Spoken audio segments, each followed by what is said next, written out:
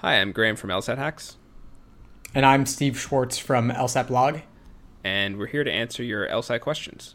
So, let's get started. Our first question today is from Trevor, and he said, what should my plan be for the next 2 months? So, presumably, he's 2 months out from an LSAT.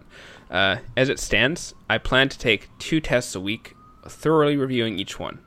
I will also walk myself through the reasoning in every question and examine my diagrams in logic games. Is this sufficient? I want to utilize my limited time wisely. How can I gain the most insight into the test and the areas that need improvement? Is there something I can do on a weekly basis that you think will help me most? By something, I mean outside of taking practice tests or even practice sections. So the elements here are 2 months of study, 2 tests a week, thorough review of everything, and I want to know if that's enough and if there's any other thing they should be doing.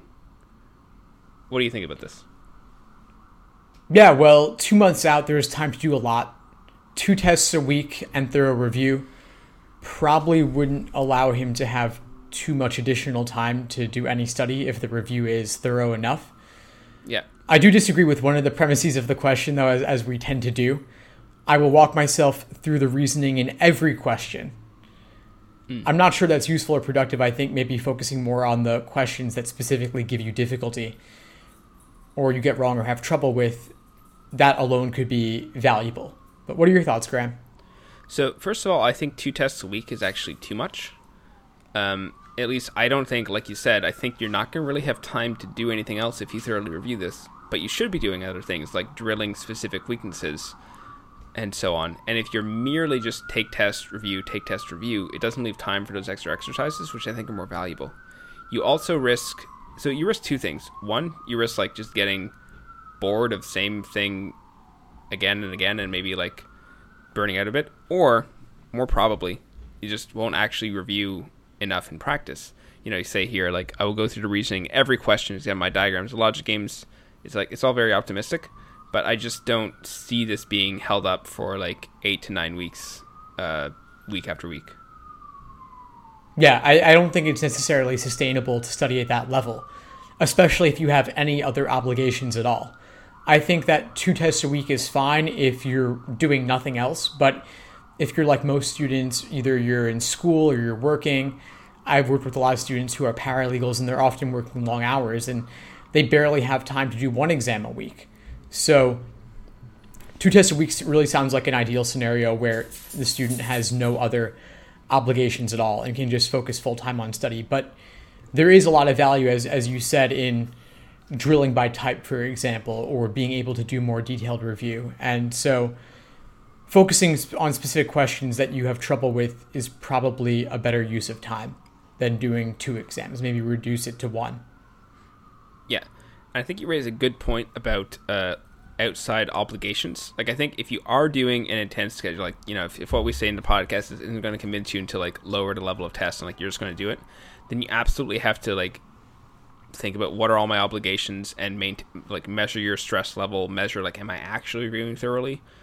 Do I have time to do this, or do I need to reprioritize? Because some people can just like churn through a bunch of stuff and they've got no obligations, and their parents are like maybe cooking for them, and like they don't have any chores to do, and they actually just have a ton of free time. And so this might be sustainable, but you really got to examine like why you're doing it and like, is this actually effective? So they also ask, is there something else they can do on a weekly basis that will help you the most?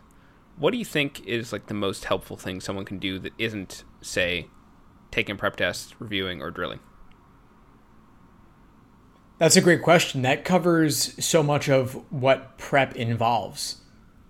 I think aside from LSAT study, if we cover practice test, review, and drilling, I think maybe it's time to either go back to basics if there are fundamentals you want to brush up on, like reading an LSAT book or articles or videos or something like that, like using explanations, for example. But beyond that, I would say it's all the outside factors, like getting your life in balance, getting the work LSAT study balance, as well as quality of life. So exercise, diet, time for relaxation, those are things you could manage on a weekly basis. So if you want to eat well, you could do batch cook on the weekends all your meals for the week so that you have something healthy ready for yourself, and you don't have to spend time cooking that could be devoted to studying, or maybe having a daily relaxation or meditation practice, or daily or at least semi-daily exercise could be valuable as well. And that all those things will help you a great deal.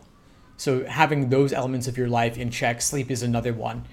But those will help you most. Those will help you a lot. And so it's worth spending time on those and making sure that your life is organized well to optimize those elements. Yeah, definitely. I think you raise a great point about like both keeping things in order, but also like that it's not the amount of time you can study for the LSAT depends on other stuff. And if you can make your cooking or your shopping more efficient, then you can probably get more effective study hours. What I would say for like the most helpful things, I mean, I think those are very important. Some other helpful things you can do are either repeating material or getting like a study partner who can go over stuff with you and sort of force you to get outside your own head and explain yourself, and will ask you questions that like you hadn't occurred to you. These are things that I see that help people make like a larger than average improvement that can sometimes help break through a plateau. Yeah, agreed. And that study partner, I think a study partner is great for accountability and to help explain things to you, and you can explain things to each other, and you can learn by teaching them. And if you live in a major city, you could probably find someone in person, but you could also have a study partner that's remote over Skype or something like that. You could probably find one on Reddit, I'm sure. Yeah. So there definitely people are out there. You might feel alone while you're studying with just your busy schedule, but there's tens of thousands of other people studying right now who, and many of them would definitely be open to being a study partner, and you can help each other. Yeah, forums are a great place to find that. I also want to touch on one more thing that you mentioned earlier, the walk myself through the reasoning in every question. And I want to say that, like, broadly speaking, I agree that, like, for me personally, when I review these sorts of tests, like not just the LSAT, but if I'm studying for like the GRE or GMAT, say, I would generally just review the ones that gave me trouble. But I wanted to raise like one interesting example of a student that I worked with who I think she improved from like the low 140s to like the high 160s or something. So, you know, one of those like outlier improvement stories that is just like what everyone wants to get. And I asked her what she did, and she said, well, she reviewed every question. And I think this is interesting to mention. Maddie, I'm not sure how practical it is. And I've talked to some people like this, and there's often something like quirky like that. Like one person said like they wrote explanations for all the questions they found hard, which like can be pretty like tiresome to do. Reviewing every question is tiresome to do. And I think like a lot of people that like say you're just reviewing every question thinking like if I do this then I'll improve, like may not help. But like she might have done it out of sort of compulsion, or just like I don't know, in other words, she may have been doing something useful in that review. And so just to the question of like, what can I do that will help me most? I guess to go up one level is like doing something that's sort of like feels very thorough, but while you're doing it gives the feeling of like, I'm really learning something while I do this. If you can find that thing that like works for you, it might be writing explanations. It might be reviewing every question. There could be something like that that will help you sort of fill the gaps in the knowledge. But I don't want to prescribe a specific thing, because 95% of the people listening to this, if you just reviewed every question, that would be a mistake. But I suspect that like for some people, that if you're thinking like, should I do this? But like if it feels like it's actually producing results, it actually might be like one of those things that helps a lot. That's a great point, Graham. I think that for some people, those sorts of practices really can help. And I think a sign that it's helping is that it's difficult. And it's difficult, but you're getting something out of it. And you might not like doing it because it's forcing you to work. But what you find most difficult is probably what you absolutely should be working on. And so I've gotten this question before, reviewing every question, is it worth it? And I would typically say no, but if you're gaining insight from it, then of course it's valuable for you. And to touch on the idea of doing... Sorry, go ahead. No, carry on. The one other thing I was going to say is that writing out explanations for yourself of questions that you have difficulty with is something I do recommend to students, and I think many of them have found it extraordinarily useful, because it really forces them to articulate in their own words why they got something wrong and what their own thought process was, and then they can articulate why the correct answer is correct. And you can't which is great, because you can't really understand something until you're able to articulate it. That's the measure of your understanding, if you can explain it to someone else in your own words. And so writing it out or talking it through with a study partner could be valuable to gain those insights and make that progress. Yeah, and that's a great point about using difficulty as the gauge. Because, like, let's say someone's like 165 and they're shooting for like 175 plus to get into one of the like very top schools. And like, should they review every question? Like, almost certainly not. Because even at 165, you understand like almost everything on the LSAT. There's just like little stuff left. But if you're starting at like 142 or whatever, like, there actually probably is something in most questions that you actually don't get, even if you get it right. So that advice becomes more practical in that case. But once you get higher up, it's not going to be difficult and it's not going to be challenging. Yeah. And I think it's definitely useful at the lower end, especially. And I just wanted to give a couple of examples from like my own studies that I feel are using the same mindset that may help you like make an analogy to the sorts of things in your LSAT practice that you should be doing. Because at least for me, because I'm high enough at the LSAT, it's hard to like give actual LSAT study habits. But these are two things in like other areas that may help. One is like when I'm reading, if I see a word that I don't know, I basically just always look it up either in like a paper dictionary, or on my Mac you can press like Command Space Bar for the dictionary, or on the iPhone you can look it up really easily. So like I never let a word go by that I don't know without looking it up, and as a result I just have like a really, really high vocabulary. And most people just don't bother for certain things, but that's the difference between like good at English vocabulary versus just like, you know, most everything. And the second example is I'm learning kanji, which is like the Japanese form of writing, and they have a certain stroke order. So like not only are you supposed to draw the lines in the right way, but you're supposed to draw them in a certain order. And I've noticed when I've used like a flashcard program where like I can draw them in and it says if I'm right or wrong, and the flashcard isn't going to correct me about the stroke order, but I did learn that separately. And I've noticed every time I'm drawing, if I start like draw a line wrong and I know I've got it right, like I stop myself and I redo the thing and I make sure I draw it in the correct order, because I want my brain to learn that. So even though it's like a trivial mistake and I know the thing and I got the flashcard right, I don't accept that like small error margin on something that I know is wrong, and so I want to review it to get it right. That's a great concept. I think just to zoom out from it, I think the idea is that you're not accepting a particular error rate. Like, you want to reduce those errors and focus on the areas that you might be less than perfect. Yeah. So it's going towards the difficulty rather than moving away from it. Yeah, exactly. So if you're reviewing every question and you're still getting difficulty, then you're still like getting sort of an error rate there, and you can review it with a sense of like, well, I'm just not going to tolerate this. But as you're getting better, then like merely reviewing every question is not going to be helpful, and you have to instead seek like where's the remaining difficulty and how can I apply this like constant improvement process. Yeah, I think that's exactly it. And that means if you're getting questions of a particular type wrong, you're doing more of those, drilling them and analyzing them. And one more thing that came to mind related to working through the reasoning in every question is that even on questions you get right, maybe there was a way you could have solved it more efficiently, solved it more quickly, especially if this becomes more apparent for games, for example. Maybe an easy game you could do in under 6 minutes, and then you'd have a time bank to use that time for the tougher questions that come later, where maybe it's a 12-minute game no matter what, but you have the time saved. So reviewing the easy questions and not second-guessing yourself on them, figuring out your pacing there, could help a lot as well.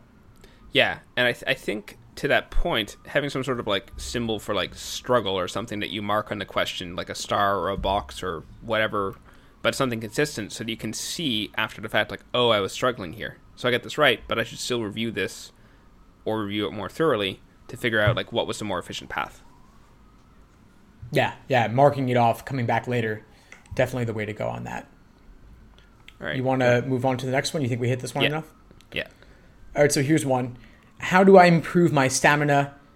No matter how much I improve my study sessions, I can't improve stamina. So I guess that's referring to, that could be a couple things. It could be a full-length timed exam, but this person did say study sessions, so that could just be how much time they spend studying in a day.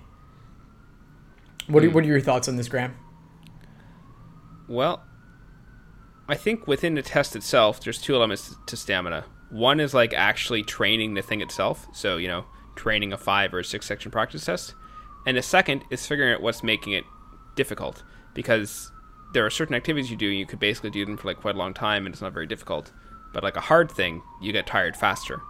So those are two aspects. But for what you raised about how to improve my stamina during the day, I think you had some good advice on that earlier question about like how to like sort of rearrange things to just sort of free up energy and space elsewhere in your life. What do you think? Yeah, I agree. I think that if you're just talking about what you're getting done on a daily or weekly basis, yeah, having those things in your life in order, sleep, diet, exercise, meditation, those are all really helpful, and they'll make you more fresh and awake when it does come time to study. But for full-length exams, it's going to be increasing the number of times you do a three sections back to back, then take a break, then do 2 more. And so doing 5-section exams or even 6 sections is important. It's something that comes with time as you do more of it. You build your tolerance, and also at the same time, the questions are becoming easier for you, hopefully. So that'll make it smoother and less taxing to do long study sessions or full-length exams. But I would say if you're just doing a study session, you probably don't want to do 4 hours without a break. It's okay to give yourself breaks here and there and to spread out your studying maybe a few hours before lunch, a few hours after lunch, if your day can be organized that way. Yeah, I think that's important. Like there's training for stamina, and then there's just general training, and they're not the same thing.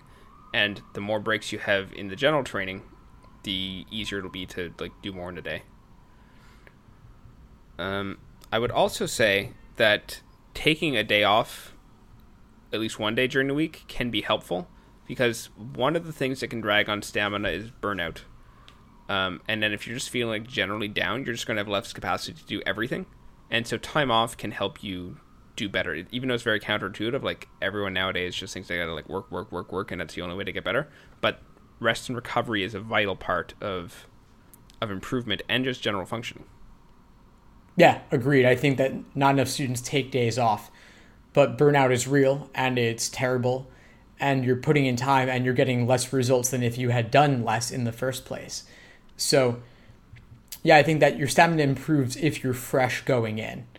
So that involves, just like the other things I mentioned, taking days off here and there is okay. You can take off even a few days a week if you're studying pretty hard on the days that you actually study. But I think that for anyone, no more than 4 to 5 hours in a day, period. I think that if you're really focused in your studying, you're not really going to get more than 4 to 5 hours of productive study time out of what you're doing.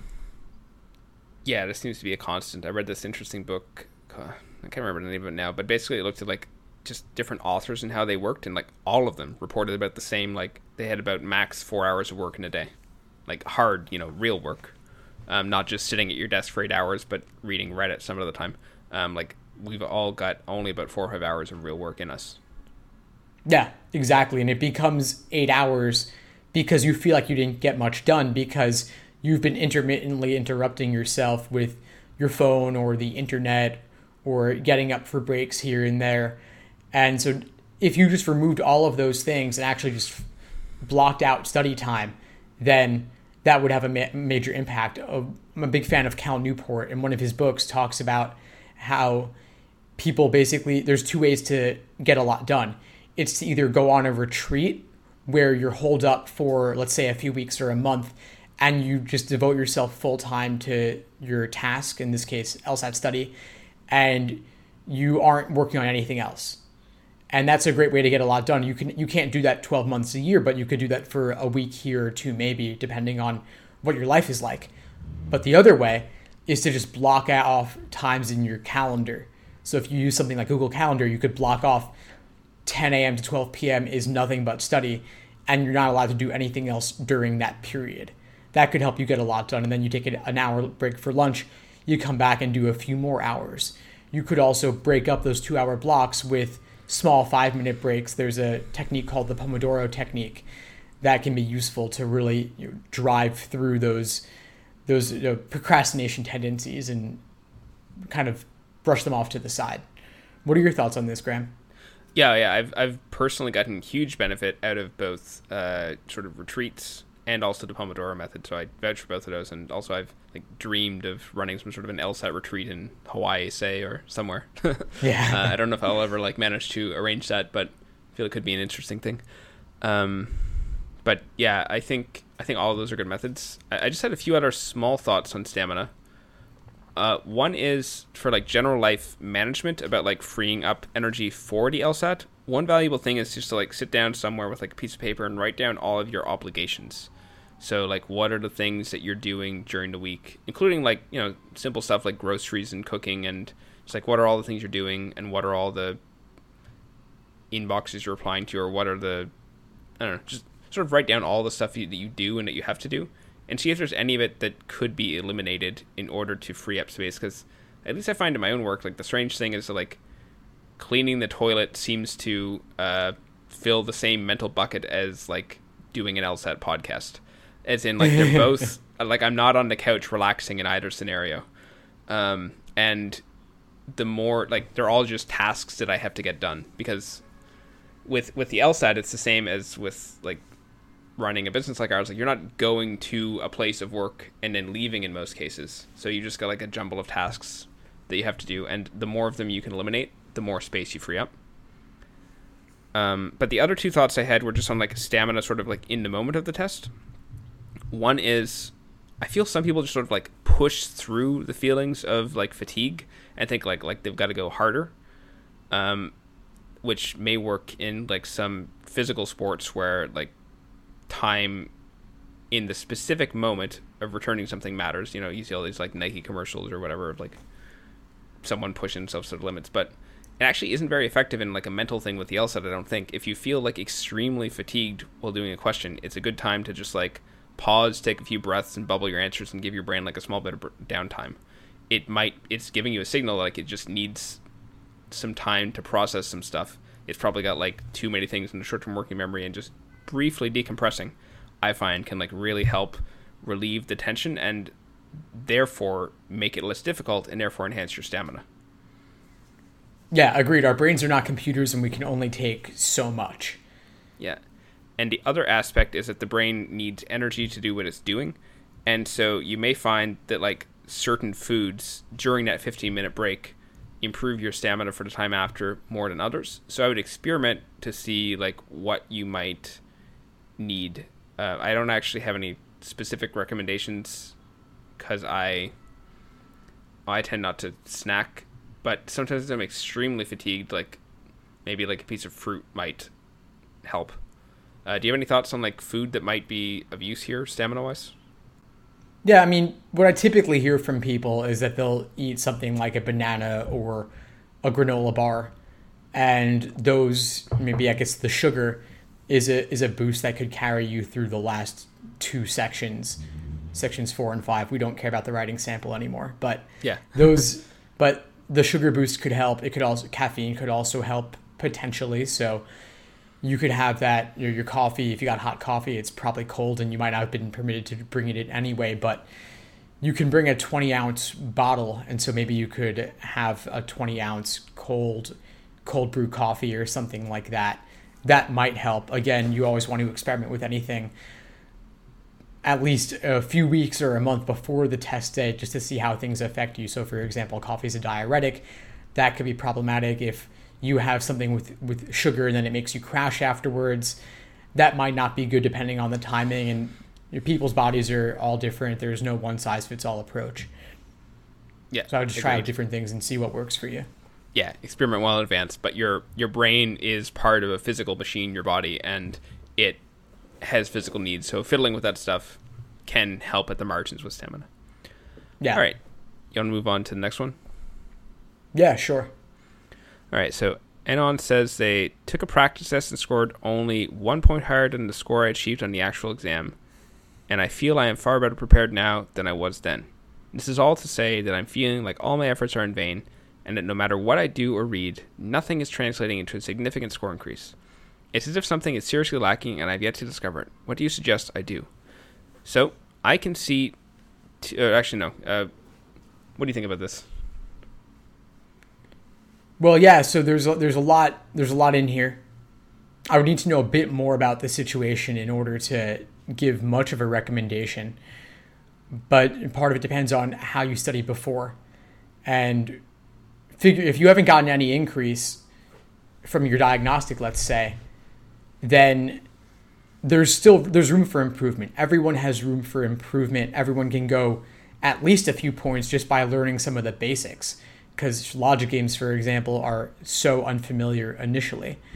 So I would be curious what materials this test taker is using and what they may have yet to try. Because, of course, something is lacking if you've only gotten 1 point score increase, period. But, yeah, I would need to know more. What do you think, Graham? So my first impulse is to avoid overgeneralizing from one single score. So, and they say that this is like than I achieved on the actual exam, so I'm guessing they took a test, they may have made some improvement on the way to that, and now they're like studying again for retake, and they've just got 1 point higher. But the question is, like, you know, let's say let's say on the test you got a 155, and then you've been averaging like 159 on average, and then you get a 156. Like, that doesn't mean anything. Everybody's scores fluctuates. Everything we do in life fluctuates. We just normally don't measure it the way that we do with the LSAT. So, like, a single test, like, really doesn't matter. You only should judge your score on, like, a range of tests. That's my first thought. Yeah, agreed. Yeah. And then my second thought is that I think, like, it's easy to put too much into your score. And, like, so the score is the outcome. It's not the, like, thing itself. The thing itself is understanding the LSAT. So if you're, like, taking a test and looking at the score and taking a test and looking at the score, like, I mean, it does matter. But you should really be focusing on, like, am I understanding more now than I did before? And when you say something like, no matter what I do or read, I don't know, I'm getting the sense when I hear a lot of these that someone's sort of, like, looking, like, outside of their own efforts, like they're looking for, like, a book or a high score or something that shows them the result that they want, when really it comes from mastery of the material, which is more of, like, an internal thing. And it's something that, like, you should judge, like, am I doing better or worse on this question type, or do I feel like I understood that question better than I did when I looked at it before, or am I making some measurable improvements? And if you make measurable improvements on, like, specific things, your score will go up. But if you spend your time, like, looking for tricks and focusing on the score, then it can just be dispiriting. Now, I mean, I'm reading some things into the students' questions. I just want to say, if they're listening to this, I may have, like, read them wrong, and they, like, something else may be going on there. But that was, like, one possible scenario when you see something like this. I think that is fairly likely, though. I think this person saying, no matter what I do or read, nothing is translating. And sometimes it isn't about reading. Sometimes it is about, as you indicated, like, it's more about the internal work, which to me would be the student is doing practice problems and analyzing them and reviewing them and looking to analyze their own thought patterns. Yeah, the answer is not going to be in reading yet another LSAT book if you've already read a few. They're not all necessarily that different from each other, assuming you're reading something that's of fair quality. Mm-hmm. But even if you feel you are better prepared than before, that could be the case, but maybe it's not coming together with pacing or endurance. So your actual understanding could be better, but with your sample size of only one exam, it didn't carry over because you still have to work on your timing. So I would say you're where you stand right now is really better indicated by your most recent 5 practice tests, and you take the average of those, and those were all completed over the past month or so. So you have a fairly good indication, but as you were saying, Graham, like, there's a 3-point range on either end. So 159, if your 159 is your actual score, your quote unquote true score, maybe one day you get a 156, one day you get a 162, and all of that entire 6-point range is possible, and the LSAT is no better than that as a measure. So I would say take some more exams, but also focus more on your work and your review process. Yeah, and I realize now there's, like, one other word in this question that made me think this way. When they say, like, I feel I am far better prepared now. And I don't know about you, but, like, I don't feel the LSAT, like, you don't prepare for the LSAT. You get good at it. You learn the skills involved in it, but you do prepare for, like, a college exam. Or we prepared for this podcast, but that's not what, assuming the podcast is good, that's not what makes it good. Those are just sort of, like, necessary elements, or you might prepare for a trip. But it's not preparation, it's actual, like, skill in, like, understanding the words that the test is telling you. And I feel like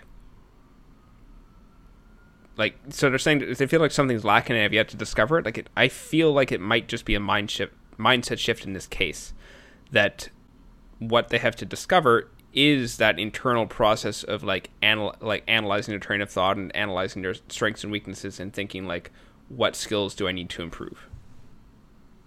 That's a great point. I do see the LSAT as being more skills-based, and you're building these skills. And you could say that you're training to some extent, but you prepare for test day by packing your gallon-sized Ziploc bag.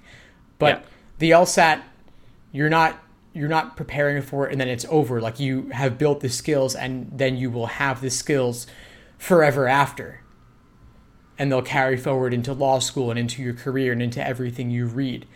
But they don't go away. It's not like you're finished with your Ziploc bag and you toss the Ziploc at the end of the exam. Yeah, like, I see all these threads on Reddit where sometimes people are like, does anyone else feel that, like, the LSAT is, like, changing how they have conversations because they start noticing someone's making, like, logical flaws, and they're like, no, don't annoy them like that. But they start like seeing it all in real life. And like, that's what's involved with, like, actual, like, skill improvement on the skills that you're right, they do stay with you.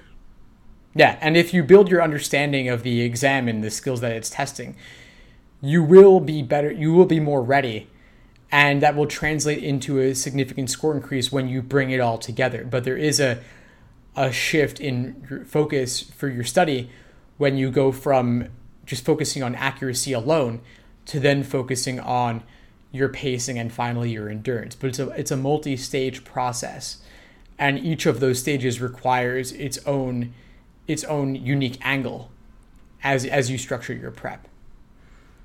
But if someone is in a situation where, like, let's say, because, you know, we talked about prep test averages, but let's say, like, actually their prep test average, they've taken multiple of these and they really are just, like, 1 point higher, and they have been trying to, like, analyze their thoughts, but it hasn't been working.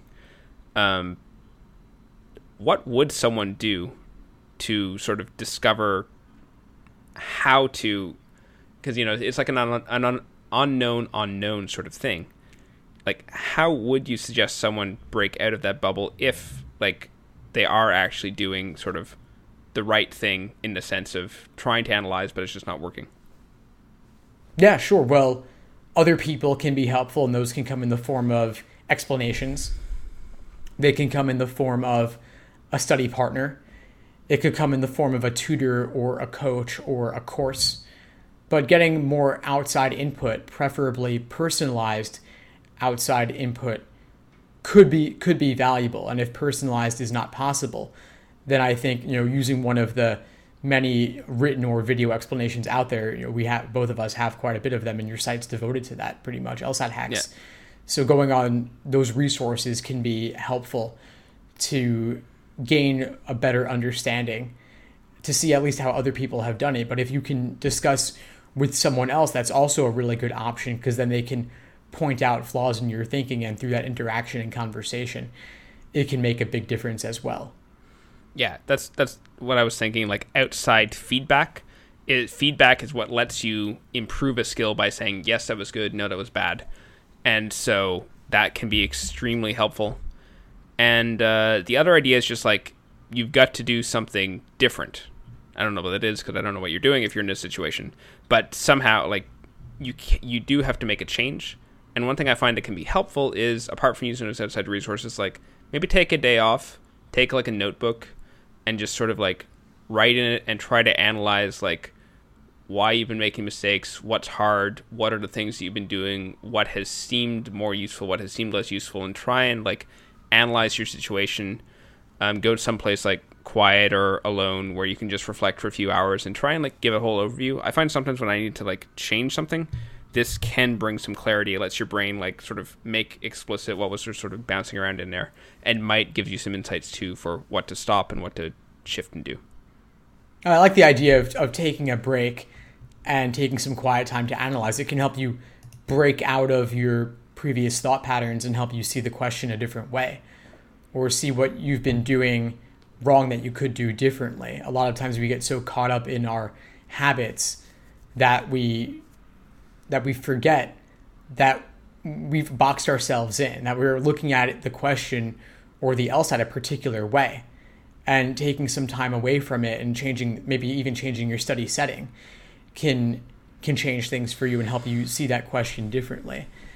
Yeah. And one thing I found that helps students see the exam differently is when I encourage them to write their own LSAT questions. It's especially easy for logic games. I wouldn't say it's easy actually, but it's relatively easier for logic games because they're more mathematical and symbolic, so you don't have the same ambiguities of language that you do for the other sections. But if you write LSAT questions or write maybe a bonus answer choice or bonus question for an LSAT question, that can help you see the exam more from the test maker's perspective and help you notice some of those traps that they're laying for students as you learn to write your own traps. Yeah, that's extremely valuable because and I don't know if that fits into the category of feedback, but it's like an outside perspective. Like you suddenly look at everything in a new way and it'll get you out of your rut. I think that's a great idea. One other thing that occurs to me, and I feel like will be like a broken record on this podcast, but sleep. I can't even remember if we mentioned this earlier in this podcast or some other one, but I find if I'm trying to do like, routine things, it doesn't really matter if I've slept like 6.5 hours or 7.25 hours. I need about 8 hours personally. But I find if I'm trying to do like hard new things, just like nothing happens. I can have like a month where like I don't really accomplish anything out of the ordinary if my sleep is off. And so if you're stuck in a rut, it's worth examining like, am I actually sleeping enough? How much am I sleeping?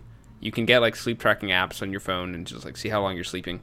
But in terms of improvement, you probably want about 8 hours sleep, or however much you'd sleep if you had no alarm and everything else was fine. So I think it's worth checking that to see if that is a problem. And on a bigger picture, just also asking like, is something wrong somewhere? Like, is something outside the LSAT? Is there anything in my life that would maybe be impeding this? I think sleep is the main thing that can stick someone on a plateau, but it's worth checking if like something is like a major stressor or whatever, and then can I do something to improve that? Sometimes you can't, but there are some situations where if you just, again, take some quiet time, think about it, analyze it, you can say like, oh, well, actually, if I rearrange this and change that, then actually the problem would shift. Yeah, I'm really glad you emphasized that because sleep is huge, and I think that most people are probably chronically sleep deprived, especially all the paralegals who work late hours. Yeah. I've noticed that even for exercise, for example, physical exercise, you need to have a certain number of hours, probably 8 or more, in order to have muscle growth and muscle repair after any form of exercise. And I think to some extent the same is true of the LSAT. Your brain is making new connections, as vague as that is to say. I'm sure it's happening in some way as things go from your short-term memory to long-term memory, and you start to make all those connections between different types of questions, and you integrate the explanations into your own understanding. And that all takes time. And also, if you're sleep deprived, then your willpower to study and to maximize what you get out of your study is not going to be there. LSAT study is not easy, and we need to have all sorts of reward systems in place to feel good about it and to put in the time. And in order to be at 100% or 110%, you've got to have your energy level up. Yeah. Extremely important. Do you have anything else in this one, or do you want to go on to the next? No, let's go on to the next one. All right. All right, so this one, how often, if ever, should I diagram conditional reasoning on any given logical reasoning problem? Yeah, I think this will be a much shorter one than the previous question, but my short answer is not very often. But if you're still learning conditional reasoning, then more often than you would once you've already learned it. Yeah, I think that's fair. I'd say that most students diagram far too much on logical reasoning questions. I recommend diagramming very few of them. In particular, sufficient assumption questions most often, and then also inference questions like must be true and some parallel reasoning questions. But the vast majority of cases, I don't think it's going to be useful because most logical reasoning questions involve informal logic. And so writing out the evidence, arrow, conclusion, I don't think it's going to do very much for you. On the other hand, if you're truly making inferences or taking contrapositives, then it's more likely to be useful. But I think students often just write things down assuming it's going to unlock the question for them, when in reality it doesn't do very much. Yeah, and I've definitely had some students come to me, they're like, I'm not sure how, like, I've been trying to diagram this, and it's just really hard, and I look at them like, there's not even any conditional reasoning on this question. Like, yeah, just don't diagram. Yeah, but I would say, along with the list you listed, some principal questions are diagrammable, especially the principal application ones. Mm-hmm. And I would say, like, the ones on that list, like, I don't diagram all of those questions. It's like, if I'm diagramming, then it's one of those question types, but I'm not necessarily diagramming all of those ones. But there's a second case, so I mentioned, like, if you're not as good at it. So, and this might not be a thing for time conditions, but there's some flawed reasoning questions where sometimes they'll have a conditional statement, and the flaw is that they get it backwards. And, like, once you have a good understanding of conditional reasoning, like, there's no reason to draw one of those. You're just like, oh, they've done conditionals and they've mixed it up. Let's find the answer. But if you're still just like one challenge on conditional reasoning is actually learning to draw it correctly. And when you're still in that phase, then the more you do it, and then you get feedback afterwards if you drew it right, the better and the faster you'll get at diagramming. Yeah, that makes a lot of sense. I think that diagramming can be useful initially for some questions, but over time, you might want to move away from it as you deepen your understanding just from your initial read. If you get proficient enough with the indicator words, you may find that you don't need to all the time. Yeah, because the thing is with diagram, like, it's just a tool. It's not like a magic thing that, like, adds anything to the question. It's just a more concise way of representing a relationship that it's already there in the English of the question. So, first of all, to diagram correctly, you have to understand the English. And so if you understand the English, the diagram doesn't add anything. What it does do is it gets variables outside of your mind, releases your short-term working memory, and maybe lets you see a connection that might not have been obvious otherwise. So, gets them out of your mind, maybe lets you see a connection. Those are, like, the two reasons that I would ever draw something. But I don't draw it to, like, understand or to solve the question. Because if it's just a single statement, I usually just read and understand it, and that's it. Yeah, for the most part, I don't think it does a whole lot. And I also think sometimes students run the risk of diagramming every single answer choice as well, which I think it takes far too long. Nobody has time for that, to diagram the stimulus and 5 answer choices. Sometimes in explanations, we can include those just for students, for the sense of being comprehensive. But what I typically recommend for a case, like let's say you're diagramming a parallel reasoning question, you might diagram the stimulus, but then mentally map each of the answer choices onto your diagram of the stimulus. There's one question that comes to mind for me. It's somewhere in the set of 52 to 61, where the question involves April rainfall and May rainfall. Maybe you remember what I'm talking about, but basically there's multiple conditional statements, and so I found it useful to diagram there, but I wouldn't diagram all the choices in addition to that. Yeah. I don't remember that question, but I agree with the principle behind what you're saying. That I will, like, parallel reasoning is probably the best example of this, like you said, and I would diagram the stimulus and then maybe, like, 2 of the answers. I usually skim through the answers and I'm trying to eliminate them based on, like, say the conclusion had a conditional, and then if an answer has, like, a sum in the conclusion, I'm like, well, that's probably not right. Like, it's not a hard eliminate, but I'm like, I shouldn't diagram this until I identify the most plausible ones, diagram those, and then choose one if they're right. Yeah, that could work. So I think one thing that may help people give some practical guidance, like, how often, how many questions on a section would you say you diagram on average? Wow. Yeah, probably 3 to 5 or 4 to 6 at most. Probably fewer. Probably just a couple. Like off the top of my head, I'm thinking like 2. Yeah. Like it wouldn't be impossible for me to diagram more. It wouldn't be impossible to diagram less actually, but probably 2 on average. And I feel like on the newer LSATs like less. I'm not sure if that's actually the case or not. Have you noticed anything on like the newer ones? I haven't thought about it that closely just because I recommend diagramming so little and I diagram not very much myself. But that would make sense to me if it were the case, given that LSAC seems to be moving away from more mechanical approaches to more intuitive approaches that actually require you having the skills rather than blindly copying a technique. Yeah. But I will say, just like to close in this point, that on the questions where I do diagram, it's like logic games where it's actually the most efficient, fastest method. In the cases where it is needed, like it actually is extremely useful. And also, like the thought processes you gain in learning to diagram, even if you don't, make you better at understanding the English of the other questions. So while we're saying like, oh, no diagramming, this is not us saying like, oh, you don't even need to learn to diagram. We hardly use it and it costs you nothing. Because even though we're using it on like 2 to 4 questions, there might be like 10 questions where the skill that lets us diagram is actually making us go much faster through it. Yeah, agreed. There are certain things you've got to be able to do. Like you've got to be able to take the contrapositive. You've got to be able to link conditionals together. You've got to be able to deal with those words like unless, except, until, without, and translate those into conditionals so you can link them together.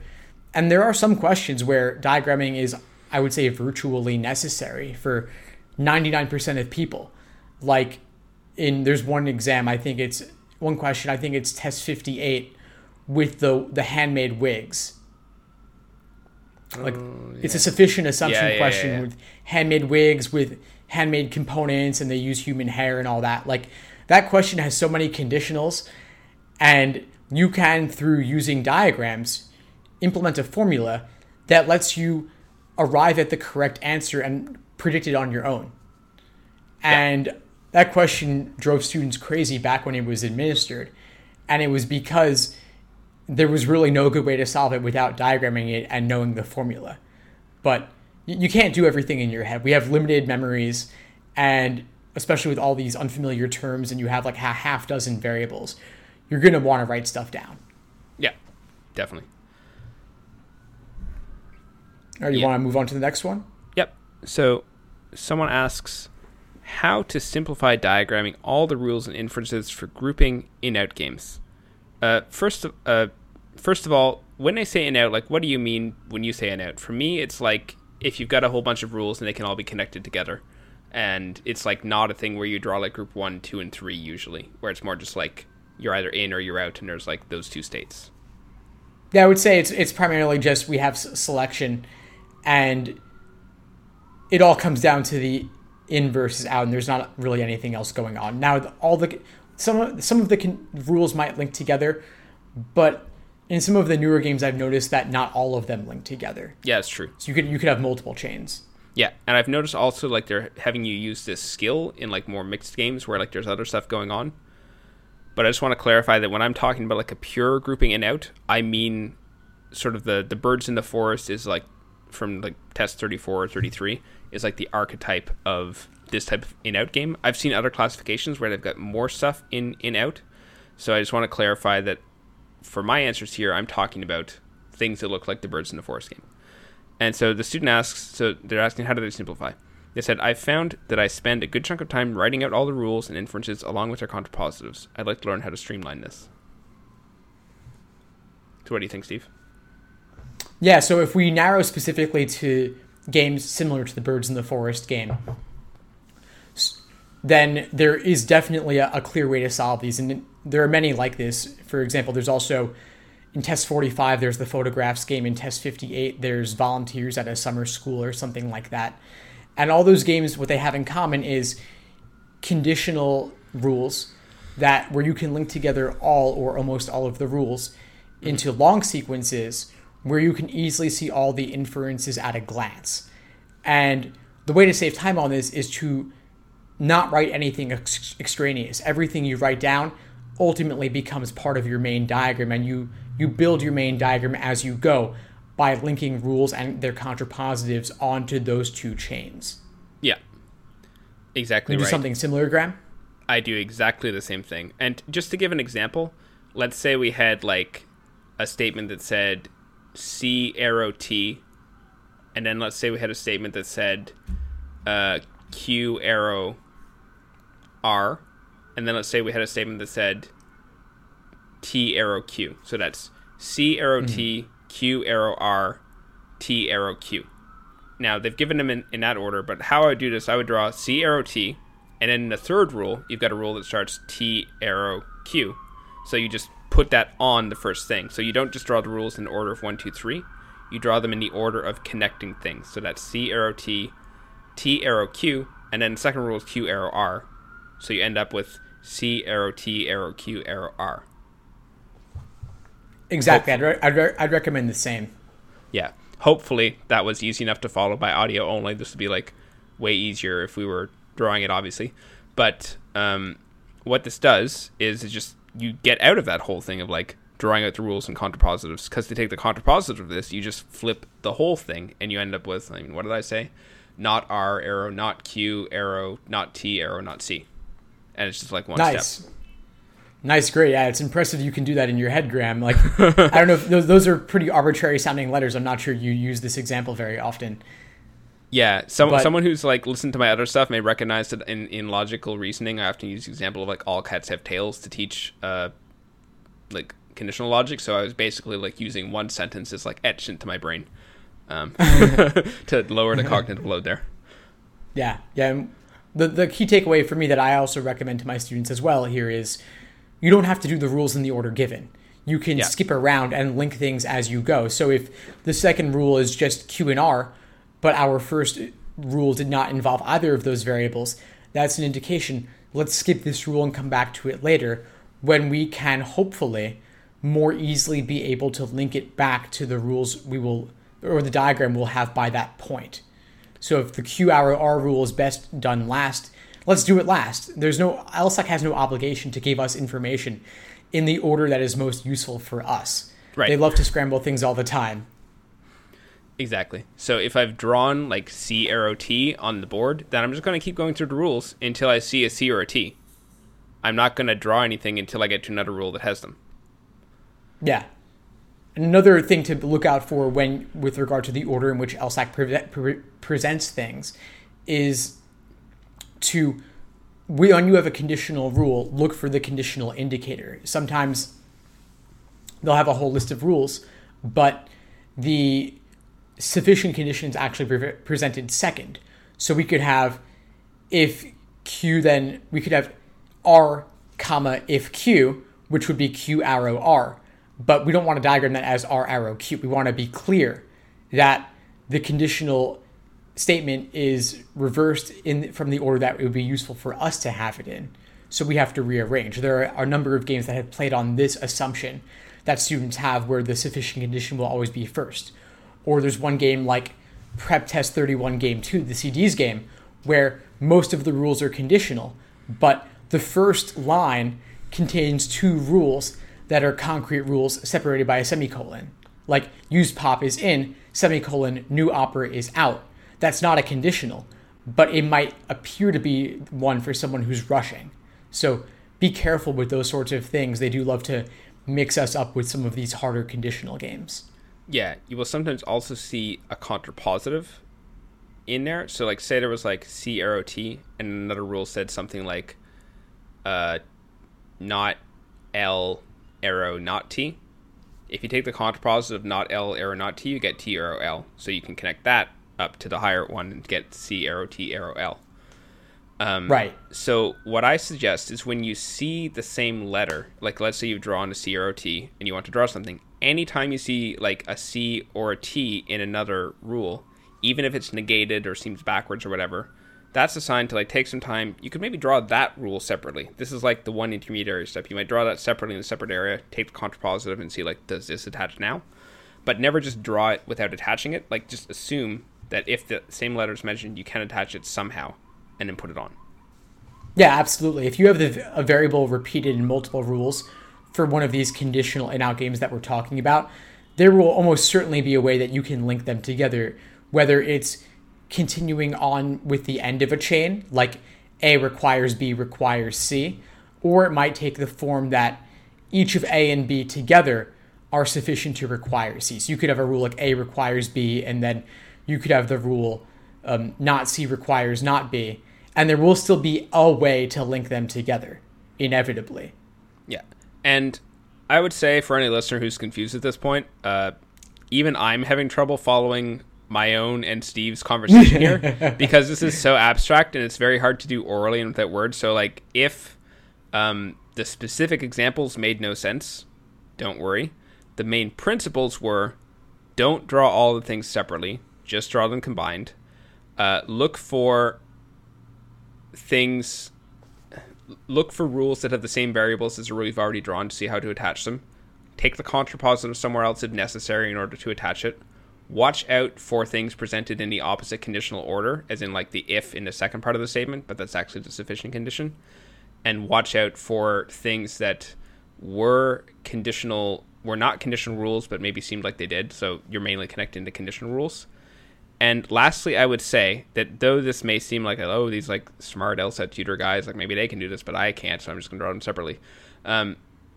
I have never once seen a student unable to do the more streamlined method once I presented it to them. So they've got this big mess of things on their page, and I was like, well, just try drawing that rule and then see what connects. And then as long as I like made them only draw something when it connected, like everyone, including people in like the 140s and the 150s, were always able to do this. So there are some things on the LSAT that are like super smart advanced strategies. This is not one of them, and anyone can do this. Yeah, this is easier than it sounds, and maybe we would have been better off like writing this down in some way to share it. But basically, if you're confused about it, we both have explanations for games of this type. And so if you go on our sites and look at our explanations, you'll see us actually walking through creating these kinds of chains step by step. Yeah, I'm going to like add maybe like one of our explanations to the show notes for like the Birds in the Forest game or something so that people can like look and actually see the examples of us going through it. I think that'll clarify. Yeah, that's a great idea. We could definitely include that there. We have articles, we have videos, and there's resources to make this clear with a variety of examples, because this is one of those games that has repeated in so many different forms. I also have a free game I wrote that's of this type on my website as well. So if you don't have any exams and you want to just walk through a game like this, they're out there. Yeah. All right. Is that was there anything else on that question? Or did we... I think that pretty much covers it, eh? Oh, right. Sorry. Yeah, one more thing. Yeah. Go ahead. No, go ahead, please. Yeah, the one final thing I would say is just like, do this over and over and over again, including with the same games, until it's back of your hand second nature. Because this is one of the most learnable things on the LSAT, and there's a small number of games that are basically the same in terms of the setup. I mean, there's differences like in a couple the diagrams don't connect, or you got a little quirk here and there, but it's one of the most learnable skills. But they're very hard games before you learn to do this, so you can flip something incredibly difficult into an easy strength just by repeating it. This is more of like a practice thing than a theoretical understanding thing, and you can get very good at this. Yeah, and that's one of the reasons it's so useful to drill by type. I actually have an article on my website, 7 logic games that repeated on future prep tests, and this is category 1. The Birds in the Forest game, test 33. The Fruit Stand game, test 36. The CDs game, which is a much harder version, test 31. That one's evil. Yeah, that one's the worst. It's the one in Legally Blonde as well, actually. But yeah, they repeat these a lot. But there are some that also, the ones I mentioned were all in the 30s, but then there's one game from, I think it's test 13, that's repeated almost identically in test 32. So it's about 20 exams separated. And if you're not doing them by type, or you're not doing test 13 because it's really old, obviously, then you might not see those connections, but they are present. And by doing lots of games And by doing them in categories, you can make those connections more obvious. And so it'll be more familiar to you when you see it later. Because obviously, any of these games in isolation will be quite difficult if you've never done anything like it before. But if you've done similar ones, then at least you're more practiced in the patterns and the inferences that you're going to make. And you can make the Birds game a game that's under 6 minutes if you're proficient in the rules and connecting them. It is possible. It just takes practice. Yeah, I highly recommend you check out Steve's post. That's like learning the things that are likely to repeat is one of the the highest value things you can do on Logic games. You can add that to the show notes too. Yeah, thanks, Graham. All right, so what do you think? Should we leave off here? Yeah, I think that's pretty good. So if people have questions, they can find us on our sites and send us an email that we'll add into the podcast. So, Steve, where can people find you? And also, if they want to follow updates, where should they go? Yeah, sure. So folks can find me. I'm Steve Schwartz at the LSAT blog.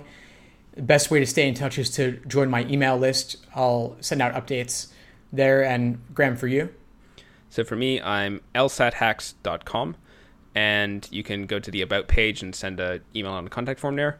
I also have an email list that you can stay in touch on. And if you want to follow me somewhere on social media, it's either Reddit, where it's reddit.com/r/lsat. I'm the moderator there. Or you can follow my Instagram. It's Graham_Blake. And either of those, you can get in touch. And thank you for listening. And we'll see you next time. Thanks.